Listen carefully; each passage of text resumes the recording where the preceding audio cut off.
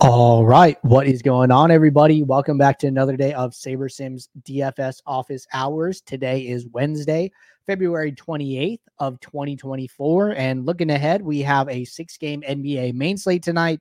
We have a 2-game NHL slate, and then we have golf teeing off early tomorrow morning. So it should be a fun day of DFS. For those of you who are new here, welcome. My name is Andrew. I'm one of the coaches over here at SaberSim. This is a show where we go over how to use the SaberSim app, answer any and all DFS related questions. You can get your questions in one of 3 ways here. First off, send us an email, support@sabersim.com. Second, post it live in the YouTube chat. And third, post it in the office hours channel in our Discord server. And if you're not in our Discord, want to get access to that channel, there is a link in the description of this video. You also get access to our similar channels, individual sport channels, and you get access to the rest of the SaberSim team. We do this show Monday through Friday at 4 p.m. Eastern, and then we do this show on Saturdays at 11 a.m. Eastern. So catch us 6 days of the week. But with that said, going to get the SaberSim app pulled up here, and then we are going to start with questions that came in the Discord as always. So if you have questions and something on your mind, now is always a good time to get that in the queue here. But our first question says, is sorting by projected score a good way to sort for PGA satellite entries, or still just use SaberScore? Thanks. So I'm going to say that, I think SaberScore is better than projected score across the board. And the reason that I'm pretty comfortable saying that is it's not like SaberScore is just completely ignoring projected score. It's taking it into account, but it's also taking into account other variables as well. So the question that you need to ask yourself is, hey, is projected score alone better than projected score plus an upside component plus an ownership component? And in my opinion, it is an easy answer that taking into account projected score plus upside plus ownership is always better than simply just taking into account projected score by itself. So, those are the variables that create the SaberScore formula. And, they just have different weights depending on what size contest you're playing, entry fees, number of games on the slate, etc. But I would always use SaberScore over projected score, and pretty comfortable with that guidance across the board. All right, next question here. Will late swap always give you a different lineup when initiated, or will it give you the same lineup if that lineup is still the optimal one? Good question. It will not always change your lineup for the sake of changing it. So what happens is that, your players get locked into the lineup. Then we randomly sample the sims again, create, new sim outcomes. And then we look at the salary remaining and the position eligibility remaining. And then we put in the best player based on the sims. So if the new sims have the same players as the old sims, then the lineup will stay the same. And you can see this. I've seen it the most often on Owner's Box. It'll tell you like, hey, how many lineups you got updated. So like if you have, 20 lineups, it'll say, hey, you're updating 16 out of 20. So that means that 4 of your lineups did not change. So you could see that on like a site like Owner's Box. I don't think you could see that on like DraftKings, FanDuel, or Yahoo. But just to confirm, it will not change your lineups just for the sake of changing them. It may leave the lineups as is. All right. Couple more questions here. Next one from Cashman. Question says, what changes, if any, were made from Classic SaberSim to the current version? I was having a lot of success with Classic, but since switching to the new version, it hasn't been very good. So the biggest change, so nothing changed with our underlying sims and projections. Everything that creates our fantasy point projections are the same, and the workflow is like nothing from the underlying model changed in that regard. The only thing that did change is our ownership model. So when you click on ownership, it used to be SS own. So then now what you're going to see is this flagship MME own if you're on the standard and pro plans. So this is, our large field ownership for the day. The reason that it changed is that we used to have one set of ownership projections, but now with the contest sims, we wanted to have multiple sets of ownership projections. So we have 13 different sets of ownership. So this is the biggest change, is that our ownership has changed. But aside from that, nothing else has changed. I would probably just chalk it up to variance. I don't think it's related to the switch from classic to new. What I would instead do is spend some time looking at your lineups in contest flashback. So go back to a past day, go back to the contest that you played in the contest tab, and then go and see how your lineups are grading out with the sim ROI metrics, right? So click on a contest, go to players, go to users, and then come in here and, sort by sim ROI and look for yourself, right? Search your name, see how your lineups are grading out. Compare that to the lineups of, users whose portfolios, people who max entered, and see, what the differences are between their lineups and your lineup. See what you can learn. Go to contests that you don't even play. Go to the largest field contest and look at how the sharpest players in the lobby are playing these contests, right? Look at people who are 100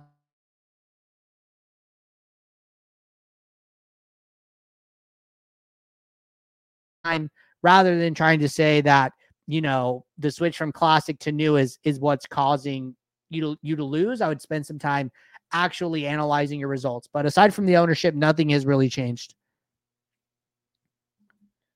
All right. Next question here from Henry. What would you do different when entering a single 20 max versus a 150 max when building and selecting lineups? Smaller pool, higher mini uniques, or something else? Feel like using some inputs, the same inputs for both, doesn't get enough diversification in 20 max. So our DFS profit plan recommends that you do 2 builds, one for single entries and 3 maxes, one for 20 max and 150 maxes. The reason for that really comes down to the sliders. Like when you're playing a single entry, 100 to 1K entrance, and you look at the sliders at 0.6 and I switch to 3 max, the sliders stay the same. This is all based on our contest back testing of what sliders are best for which type of contest. So the single entries in 3 max play very, very similar, as opposed to like if I go 150 max large field, sliders go from 0.6 to 1.9. And then if I switch to 20 max, the sliders stay the same. Even sometimes you'll see like the sim diversity come down a tick. It's usually close enough to where you can just group these lineups together and build them together. So that's why we recommend 2 builds. Full disclosure, news comes out really late in NBA, and sometimes you don't always have time. I am somebody who builds all of my lineups together. And I know that's not optimal, but sometimes you're just put in these tough spots where, you have to either decide, do I want to react fast enough or do I want to just have 2 builds? And I just choose to react fast enough. So what I would say, if you're doing 2 builds, which I would consider optimal, is, just understand that, when you're playing, say, 5 single entries, if I have 5 lineups in my lineups here, my lineup to pool ratio is, 1 to 1,000. So I'm just going to be able to be more diversified in this set. I could probably get to, 6 min uniques. Let's see what that does. Okay, I'm good. I can get to 7 maybe. Okay, boom, I got to 7. I wonder if I can get to 8. I could not get to 8, but I get to 7 min uniques, right? This is all a matter of the fact that I only need 5 lineups out of 5,000. Now, when I'm playing, 150 entries, I'm just not going to have that luxury, right? My lineup to pool ratio is like 1 to 33 or something like that. So if I tried to get, I was at 7, even trying to get to 5, I'm going to run out of lineups, right? I'm at 113 instead of 150. So I go down to 4. And then at 4, I can get 150, right? But then what are the quality of these lineups, right? How far down am I having to go? And it doesn't look like I'm going further than halfway in my pool. So like I would assume that these lineups are fine. But that's the biggest thing, right? You're going to be able to get more spread out in your single entries and 3 maxes if you're building them separately. So like as far as, strategy, I don't think there's anything particular that I'm doing like separate there. I think that, in these smaller fields, the only thing that really changes, like we said, the sliders, the sim diversity goes from 6 to 9. So what is that telling you? That's telling you that, hey, in, these larger field contests, you're going to need higher scores. You're going to need more upside in your lineups, which also means your lineups are going to have to assume more risk. So you have maybe, you need to be more comfortable with not cashing as often in these larger field contests, as opposed to when your sim diversity is 6, you don't need as high of a point outcome. You don't need as high upside of a lineup to take it down according to our back testing here. And you might find yourself cashing more often. So that is why the DFS profit plan suggests doing a mix of the two, because it's going to allow you to play some of these smaller field contests, some of these larger field contests, and allow you to smooth out the variance while still allowing you to grow your bankroll. So that's why it's good to have a blend of the two.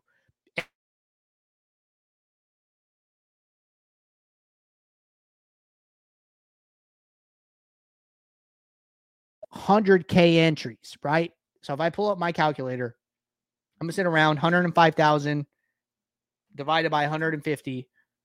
So it takes, 700 people to max enter this contest, right? So say that everybody's maxing it. So on average, if you're maxing it as well, the average person will win 1 in 700 times. Well, let's say that you're twice as good as the field. So, you're twice as good as everybody else. You still need to play 350 times in order to realize that equity, right? Unless you realize it sooner. But like your mathematical probability is like 1 out of 350. So, there are 6 months, about 6 months from like late October to April, right? October to November, December, January, February, March, April, 6 months. And you're looking at 30 days in a month. So 180 slates. That's not even 350. That's half of that. So you might need to play 2 seasons of NBA just to win once, even if you're twice as good as everybody else. And like that is what variance is. You could be twice as good as everyone else and still lose for an entire season. So, Spencer talked about it in his Millie Maker video.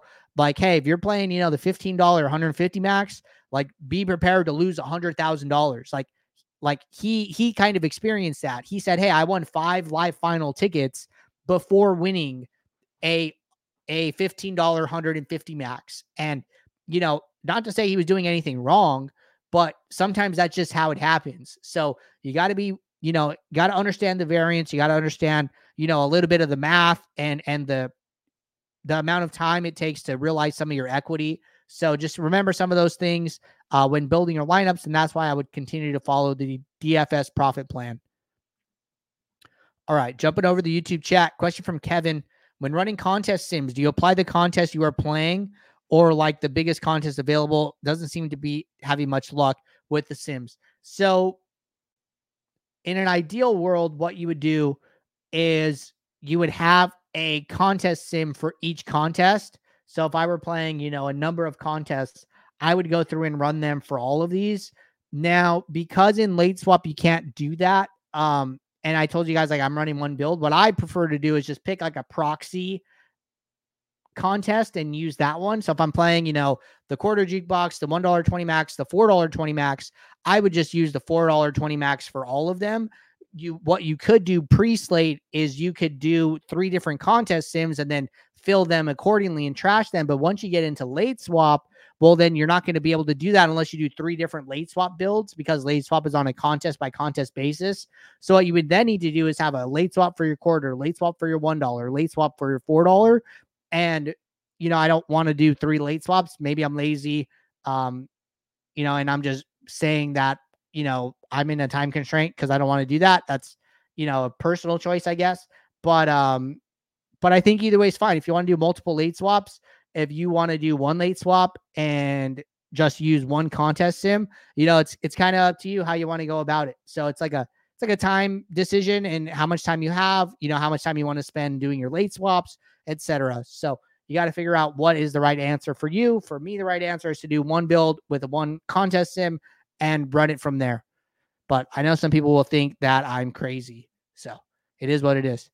But it looks like we're all caught up with questions here in both the Office Hours channel and the YouTube chat.